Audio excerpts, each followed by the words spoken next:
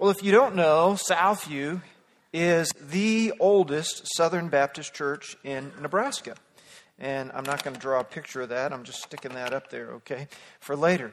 We were founded 62 years ago last month. And so it's pretty neat for us to have some sort of part of seeing all the churches that have followed after us, and to see a church like Calvary start in Kearney is amazing. So we're glad that you are here today to worship with us. And I want to invite you, if you haven't already, to open your Bibles to the book of Zechariah. So it's in the end of the Old Testament. It's the longest of the minor prophets at 14 chapters. It ought to be a little easier to find than some of the other ones that are maybe 2 pages long. But if you need to use the table of contents in the front of your paper Bible, that's fine. Most of us have trouble finding where Zechariah is. And you've got a minute or two to get there before I get into the exposition of Scripture. When I originally titled this sermon Service, I have to confess to you that I had a superficial view of these 2 chapters of Scripture. Because on the surface, these 2 chapters start with a question about fasting. Remember what had happened, that God had allowed His people to be judged, and in 587, the temple had been torn down, and His people, Judah, at that time was the tribe left, but we'll just say Israel, the people of Israel, were carried off into captivity. And some of them left, and then 70 years later, some of them got to come back and begin the process of rebuilding the temple. And remember, the temple is symbolic of God's presence among the people and His relationship with the people. Well, they got a little sidetracked. They built paneled houses, translate that as nice places for themselves to live, and they did not complete the temple. So God sends prophets to them and says, hey, you guys better get busy, because you're neglecting my presence among you. So Haggai and Zechariah are contemporaries. They're prophesying at the same time. And what we have happening here from where we've started and all the way through chapter 1 of Zechariah to chapter 6, the end of chapter 6, is you see on chapter 7, verse 1, it says, in the 4th year of King Darius, the word of the Lord came to Zechariah on the 4th day of the 9th month of the month of Kislev. You're like, what in the world is that? Well, that's an exact date. And that's an exact date 2 years after Zechariah's previous, well, round about 2 years, but 2 years after Zechariah's previous prophecy. So there's this 2-year gap that has taken place. If we read the context from chapter 7 through chapter 14, you see they did get busy and they did improve on the temple, but they weren't all the way finished yet. Matter of fact, history tells us, and other Bible books tell us, that they won't finish that for another 2 years. But this question that we see in chapter 7, verse 1, 2, and 3 about fasting is really just to launch off and to talk about something deeper. I want to tell you a quick story. I know I've told it here before. Back in high school, my church had an active student ministry, and we had a combination youth pastor, worship pastor. And so as a result, we did youth musicals. You know, we'd have parts and we'd sing and all that. And then we'd go on tour in the summertime. And in the morning times, we'd do backyard Bible clubs. In the afternoon, we'd get to hang out and rest. And in the evenings, we'd do our musical or put on a concert at some sister church somewhere far afield in Texas or Oklahoma or Arkansas. You know, that's what we did. Well, one year, I played a jock stud. It was acting, right? Acting. And with my leather jacket on, I promise you I looked tougher. And I had thicker hair then that was quite suave for that day and time.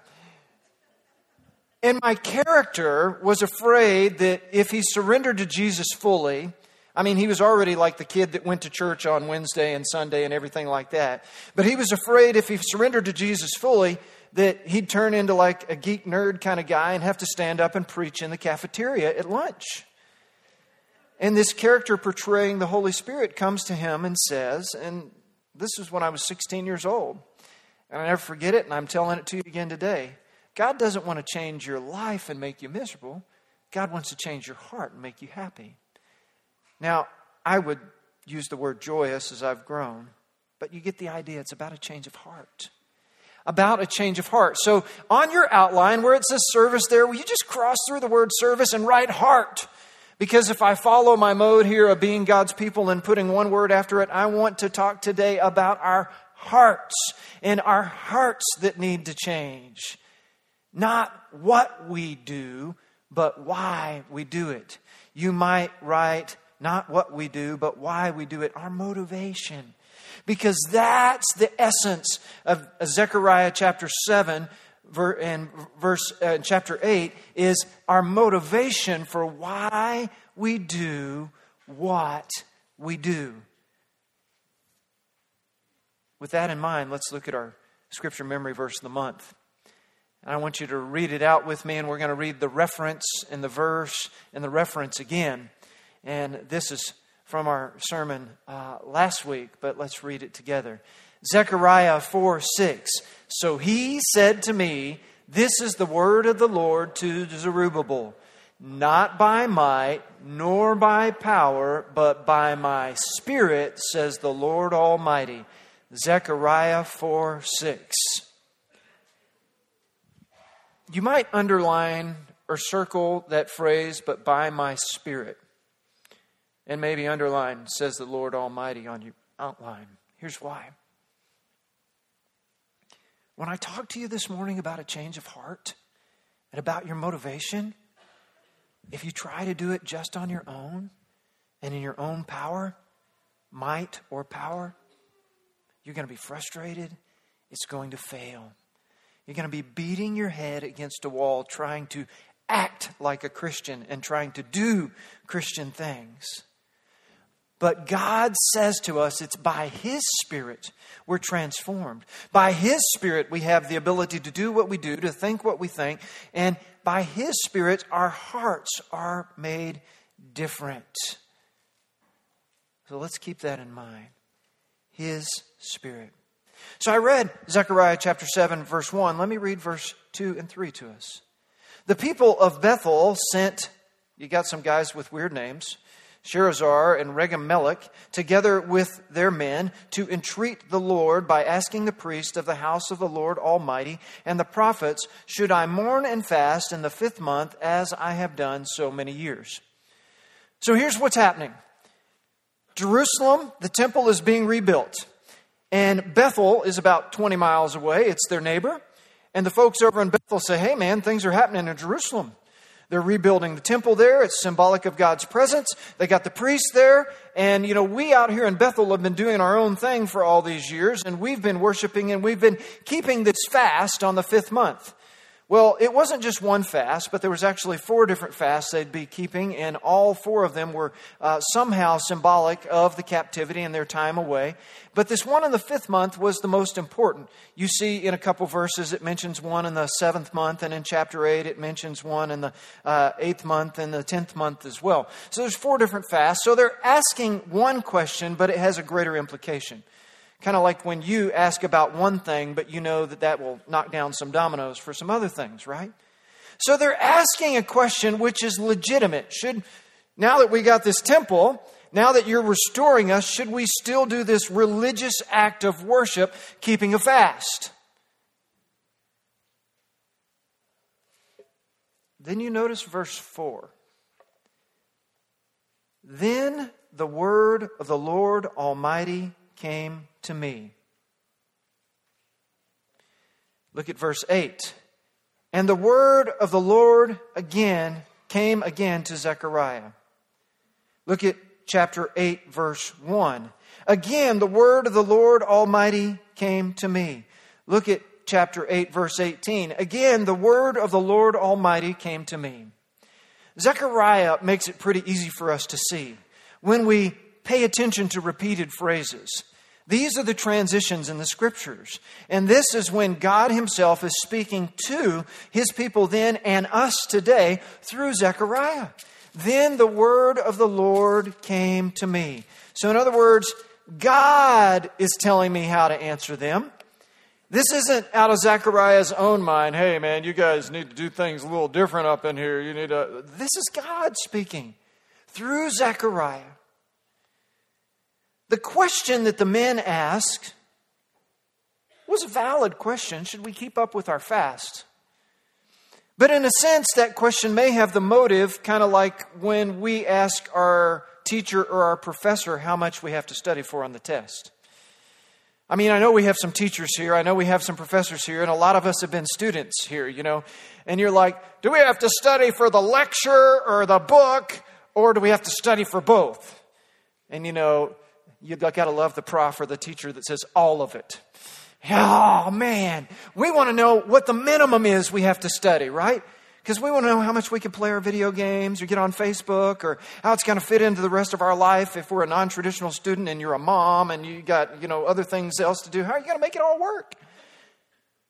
But it's like they're asking a question about the minimum. Do we have to keep this fast? Can we only do this thing? And why do I say that? Because of how God answers through Zechariah. We do the same thing. We ask God about what's the minimum I can do to slide by.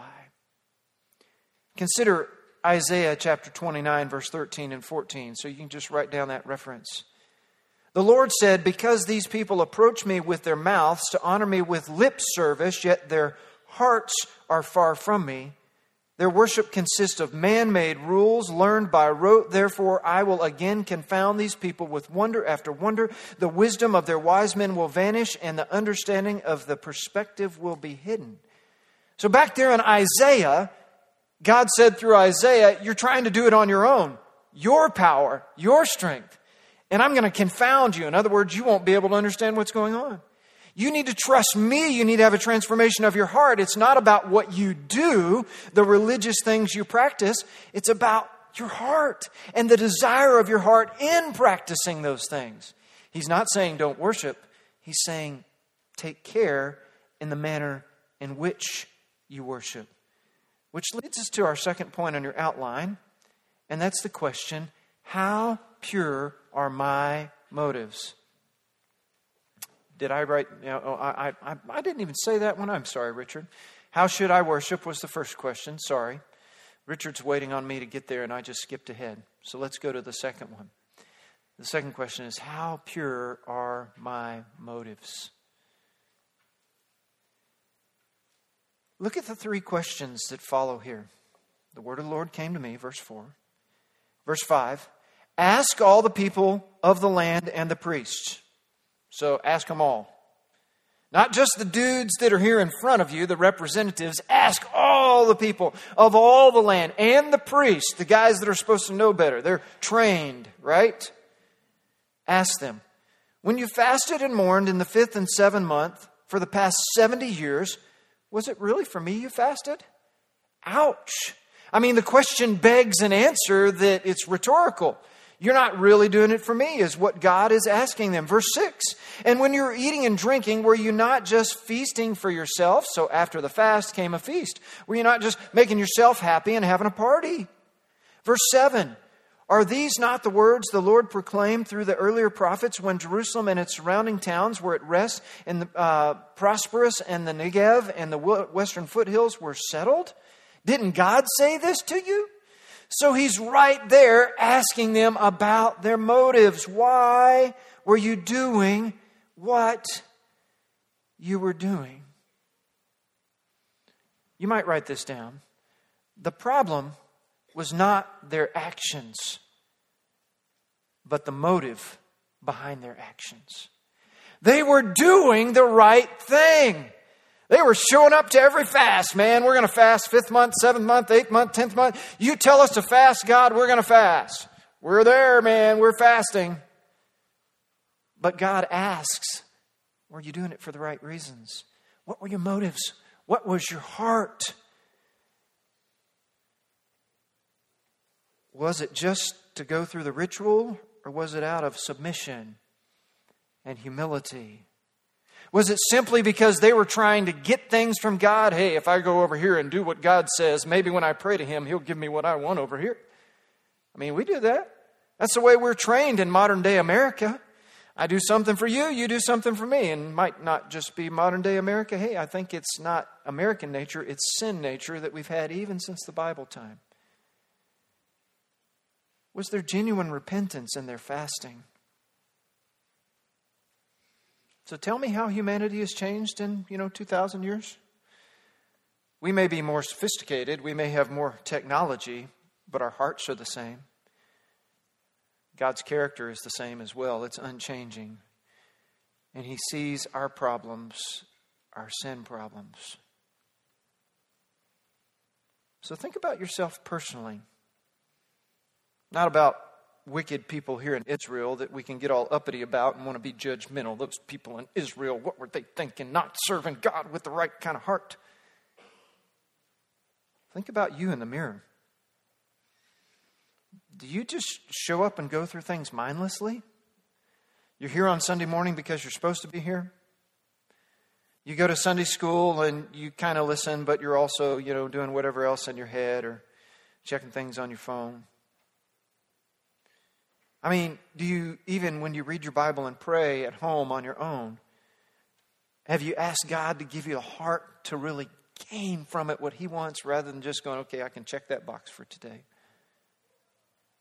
What are your motives in obeying God? And I use the air quotes there because sometimes we might obey and do the right thing with the wrong motive. In your heart. You can obey God in action, but disobey Him in your heart. Did you hear that?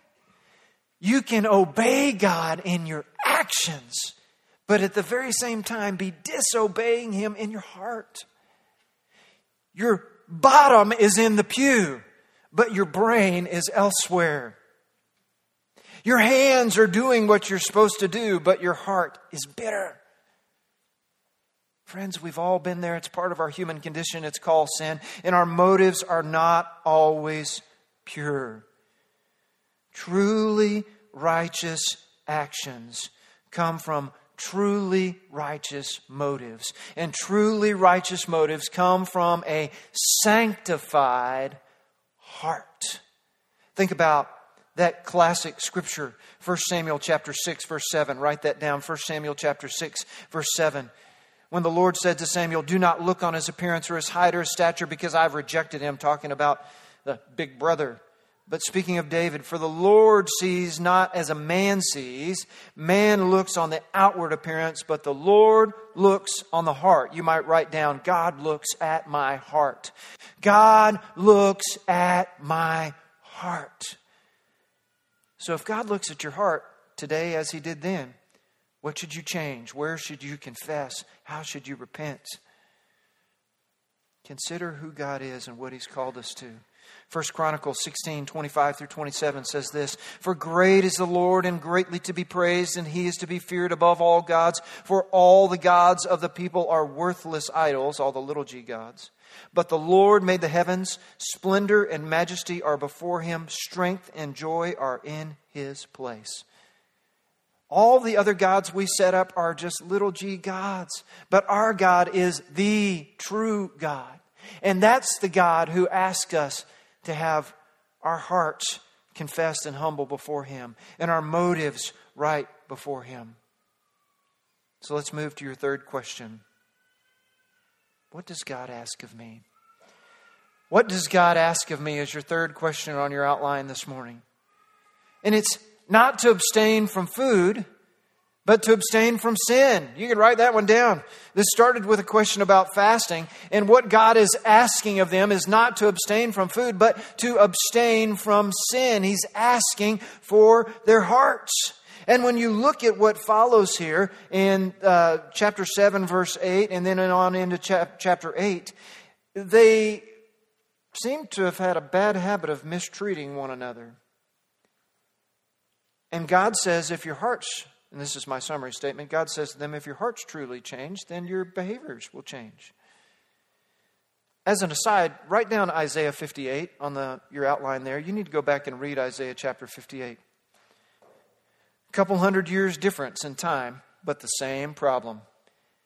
Isaiah 58 talks about true fasting and says, no wonder you get upset when you go to church and you want to fight with one another because you're hungry, because your fasting's not true fasting. You're doing it because it's ritual. You're not doing it because of relationship with me and your hearts aren't right. So let's go on in chapter 7. So back to Zechariah, chapter 7, verse 8. And the word of the Lord came again to Zechariah. This is what the Lord Almighty says. And here he begins to tell them what they should do. So I'm going to read through it first and then we'll walk back through it. Administer true justice, show mercy and compassion to one another. Do not oppress the widow or the fatherless, the alien or the poor. In your hearts do not think evil of each other. Verse 11.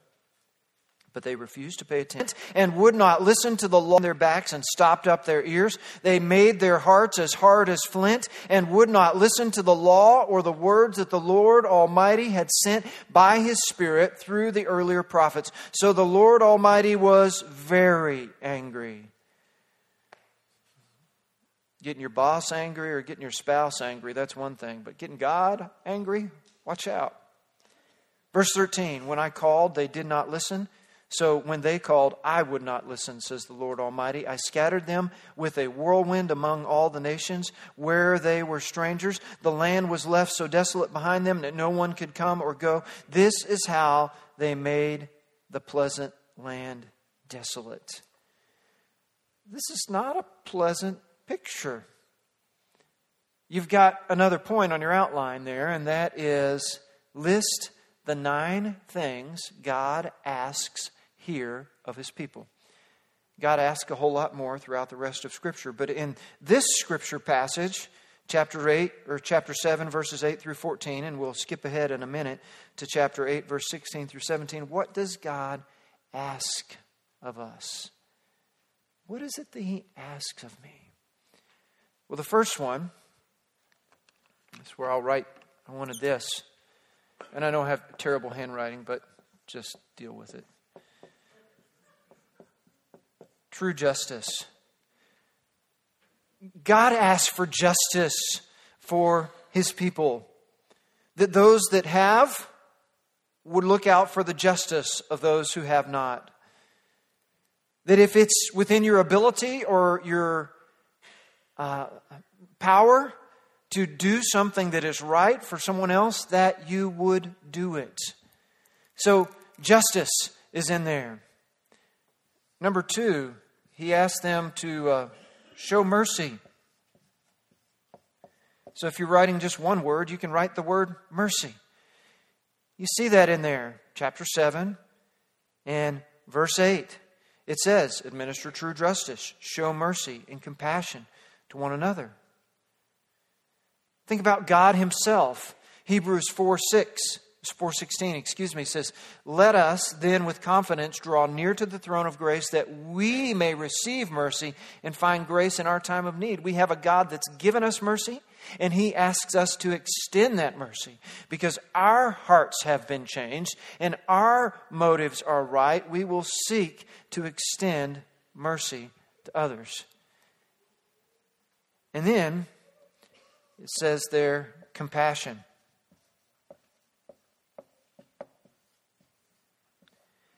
Compassion is the third thing that God asks of His people. And it's right there in verse 8 again. Compassion to one another. God Himself does that for us. Lamentations 3:31 through 33. For the Lord will not cast off forever, but though He cause grief, He will have compassion according to the abundance of His steadfast love, for He does not afflict from His heart or grieve the children of men. God has compassion, and He asks us to have compassion. The fourth point is not to oppress. Oppression is taking advantage of someone else by your position, your power, your ability. Psalm 10, verse 17 and 18 says, O Lord, you hear the desire of the afflicted.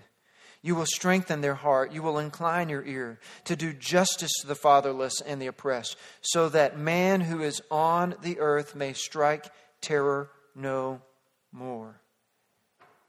God asks us not to oppress others. It says so right here in Zechariah chapter 7. And then the fifth one is not to think evil. Now, this is interesting that it says not to think evil. It doesn't say don't do evil. You've heard me say before that the Hebrew language is not as complex as the Greek language. So in Greek, there's a couple words for think, and we'd be able to more closely parse exactly what this means. And we know that when it comes to sinfulness, our sinfulness is really our action, not just our thoughts. Let's say you get tempted to do something. All of us are going to get tempted. The temptation is not the sin. If you dwell on it and act on it, well, if you dwell on it, it could be sin. If you act on it, it is sin, right? There's a difference. There's a progression. But what God is saying to His people here in Zechariah chapter 7 is not to even think evil. Because if you think evil of someone else or something else or what you're going to do, you very well could do evil. So those are the 5 from chapter 7, verses 8 through 14. Would you take your eyes with me back to your text in chapter 8, verse 16 and 17. Chapter 8, verse 16 and 17. In the midst of this list of do nots that we're going to cover in a moment in chapter 8, there is this list of do's. These are the things you are to do. Speak the truth to each other and render true and sound judgments in your courts. Do not plot evil. That is a different Hebrew word than think evil. Do not plot evil against your neighbor, and do not love to swear falsely. I hate all this, declares the Lord. So I need to use my eraser here, right? Pull this off of here because we got to add number 5 or 6, 7, and 8. So what was the first one there? Remind me. Speak the truth. Amen. So speak truth. Write that one down. That one's not hard for us to know, but it is hard for us sometimes to do, isn't it? It's so easy to want to just fudge a little bit, make ourselves look better, make it not sound quite so bad. Psalm 25:5 says, lead me in your truth and teach me. For you are the God of my salvation. For you I wait all day long. Remember, whose power are we supposed to be doing this in? Not by might nor by power, but by my Spirit, says the Lord. If you're having trouble speaking the truth, you need to depend on God's Spirit. So the next one is render sound judgment. There's probably a shorter way to say that, but I'm going to use the word Scripture uses. In other words, think it through. Do it the biblical way. Don't just jump to the conclusion that is most convenient for you. Jump to the conclusion that stacks up with Scripture and honors God. Number 8 is don't plot evil. So that's taking that step of going a little further, which is thinking evil of somebody, and you're really thinking it through of how you're going to do it. Yeah, that David Chatwell, I really want to get that guy.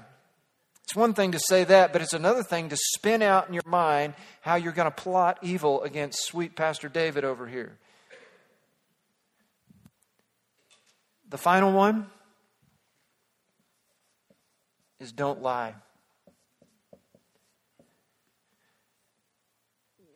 We know we shouldn't do that. I mean, gee whiz, it's in the 10 Commandments, right? It's basic. Don't lie. But God has to remind His people. Then, as we remind us today, this is what we're supposed to do and not do. So there's our list of what does God ask of me. You've got 9 things written down, hopefully. At least one of them stands out to you and the Holy Spirit says to you, you need to do differently. Let's move on to your 4th point. So what does God promise me? A moment ago I said the do nots. But what really happens between the end of chapter 7 and the beginning of chapter 8 verse 1, is that God then promises things are different. Because chapter 7 is about fasting, chapter 8 is about feasting. And it's God saying, if you do what I say you're supposed to do, here's how I'm going to respond to you. Here is how I'm going to bless you. Notice chapter 8. Read with me in verse 1. Again, the word of the Lord Almighty came to me. Verse 2. This is what the Lord Almighty says. Look down in verse 3. This is what the Lord Almighty says. Beginning of verse 4. This is what the Lord Almighty says. Verse 6, this is what the Lord Almighty says. Verse 7, this is what the Lord Almighty says. Verse 9, this is what the Lord Almighty says. Verse 14, this is what the Lord Almighty says. Now, if your Bible's like mine, that began a new chapter, an indentation with each time. This is what the Lord Almighty says.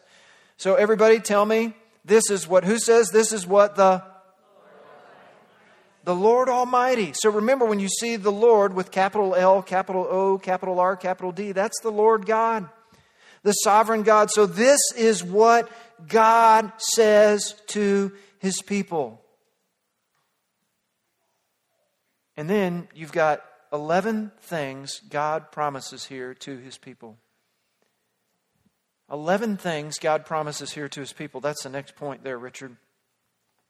Let's see if I can squeeze all these on one frame here. 11 things God promises to His people, and it's in here. Look at chapter 8, verse 2 with me. This is what the Lord Almighty says. I am very jealous for Zion. When He says He's jealous for us, He is promising His love. His love. Remember, when God's jealous, it's different than our jealous. God's jealous could almost be translated zealous. That He is so in love with us, that He has so much zeal for us, that nothing's going to stand in the way of His relationship with us. Remember, the God of the whole universe is constantly pursuing a love relationship with you that is real and personal. Why does He take sin so seriously? Because He doesn't want you to be messed up or hurt or hurting anybody else, because He loves you. God's love. Look at verse 3. This is what the Lord Almighty says. I will return to Zion and dwell in Jerusalem. Then Jerusalem will be called the city of truth, and the mountain of the Lord Almighty will be called a holy mountain. The second thing God promises, I love this one, His presence. Friends, I learned long ago that presence is powerful. Sometimes it's not about what you say. Sometimes it's better to keep your mouth quiet. But it's always good to be present, to be there for somebody, to physically be present with them if you can be physically present. And if you can't be physically present, to have told them rather than by writing it or by telling them, I'm here for you, I'm praying with you, that they would know your presence. God of the whole universe says that if you have the right kind of heart, and if you worship me with the right kind of motives, then I am going to give you my love. I'm going to give you my presence. Look at verse 4 and 5. This is what the Lord Almighty says. Once again, men and women of a ripe old age will sit in the streets of Jerusalem with a cane in his hand because of his age. The city streets will be filled with boys and girls playing there. What does that mean? When the people were carried off into captivity, the old folks that couldn't make the trip were just left. And they died because their families weren't around to take care of them, to do everything. What God is saying here is, this is going to be a healthy city with all generations again. It's one thing I love about our church. We got generations, man. We got 4 generations in here in some families. And that you see that we have people of all ages and all different color hairs. And we've got young people up here on stage leading worship. I mean, Myra's a young lady and Anya's a teenager. And, they're up here leading us in worship. And I'm not going to say I'm middle-aged yet, but, hey.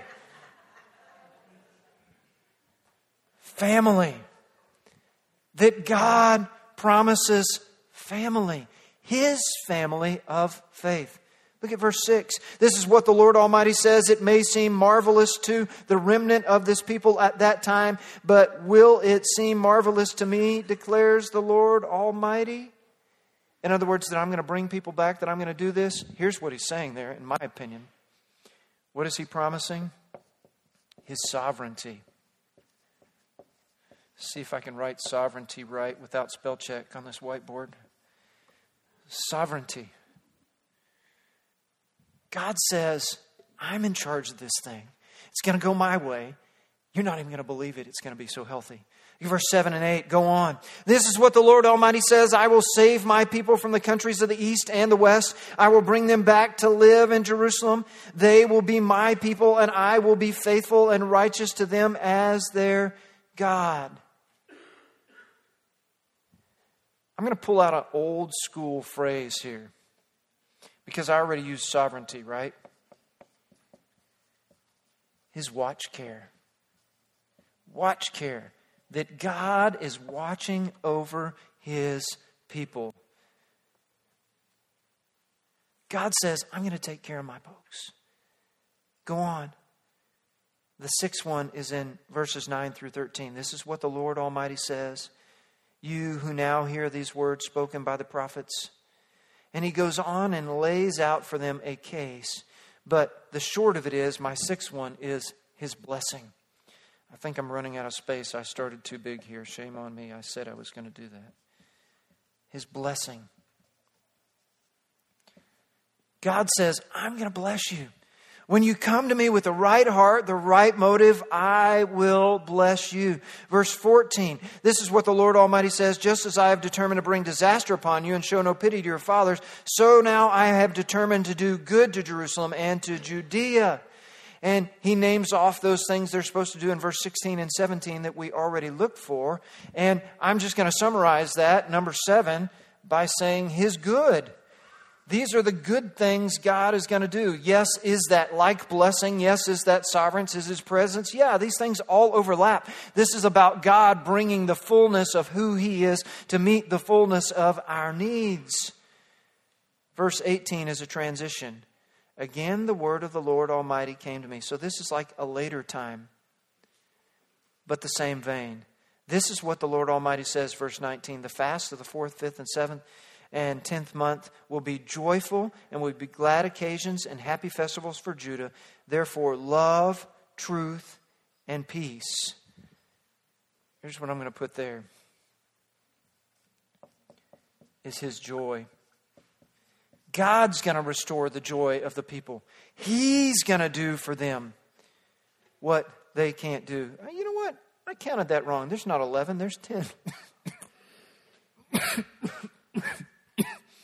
So scratch that out on your outline where it says 11. I had my transition. And then look at the next one there. Verse 20 and 22. This is what the Lord Almighty says. Many people and inhabitants of the cities yet to come, inhabitants of one city will go to another and say, let us go at once to entreat the Lord and seek the Lord Almighty. I myself am going, and many peoples and powerful nations will come to Jerusalem to seek the Lord Almighty and entreat him. This sounds a bit apocalyptic, like end times they're coming. But folks, come to Jerusalem as the seat of God's presence among his people. And I'm just calling this his attraction, because God is there and God is blessing his people. Other people will be drawn to that. Why do you go to a new restaurant? Well, maybe it looks nice on the outside, and maybe you like that type of food, but maybe you do like me and you pull out Yelp or Google or something like that, or Open Table, and you read the reviews and you say, hey man, this place sounds good. Ooh, that one sounds really good. You're attracted to it because something good is already there and you want to enjoy that good thing. Quite unlike a restaurant, the presence of God in a place, the presence of God among his people will draw other people to him. Friends, I've wondered about our church. Here we are, and we run 200 something in worship every given Sunday. And I want to say, God, I believe your presence is here, but what are we doing or not doing that more folks aren't drawn to this place? Well, one thing we could do is we could all invite somebody and invite them again and invite them again and bring our friends and bring our family so that they can hear about God's presence, that they can hear about how their life can be better when they serve God. But the other thing we need to do, the most important thing, is that we, each and every one of us, need to pray that our hearts would be right and our life would be right, so that as representatives of Jesus who are members of this church, and particularly when we come together to worship, that God's Holy Spirit is present in us. And when He is, all these things, His love, His sovereignty, His watch care, His blessing, His joy, will attract others to this place. That's how. That's how. Look at verse 23, our last one. I know I'm wearing long on you, but we're almost finished. This is what the Lord Almighty says: in those days, 10 men from all languages and nations will take firm hold of one Jew by the hem of his robe and say, "Let us go with you, because we have heard that God is with you." Can you imagine if 10 people came up to you and grabbed a hold of your garments and said, "What is happening at your church and in your life is so amazing, you must take me with you"? I called it His worship.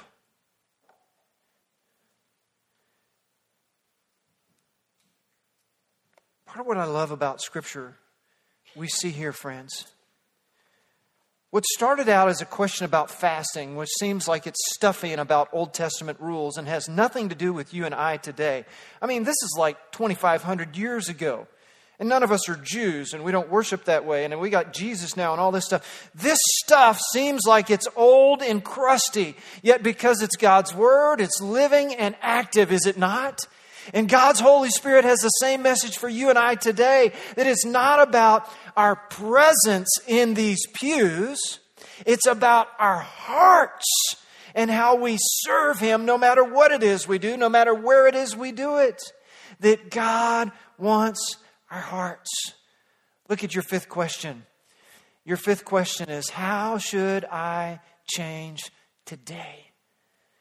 You had one list of 9 things, one list of 10 things. That's a lot of lists, man. What one thing out of there did the Holy Spirit say to you, "Hey, man, maybe you better consider this. You need to do this a little differently"?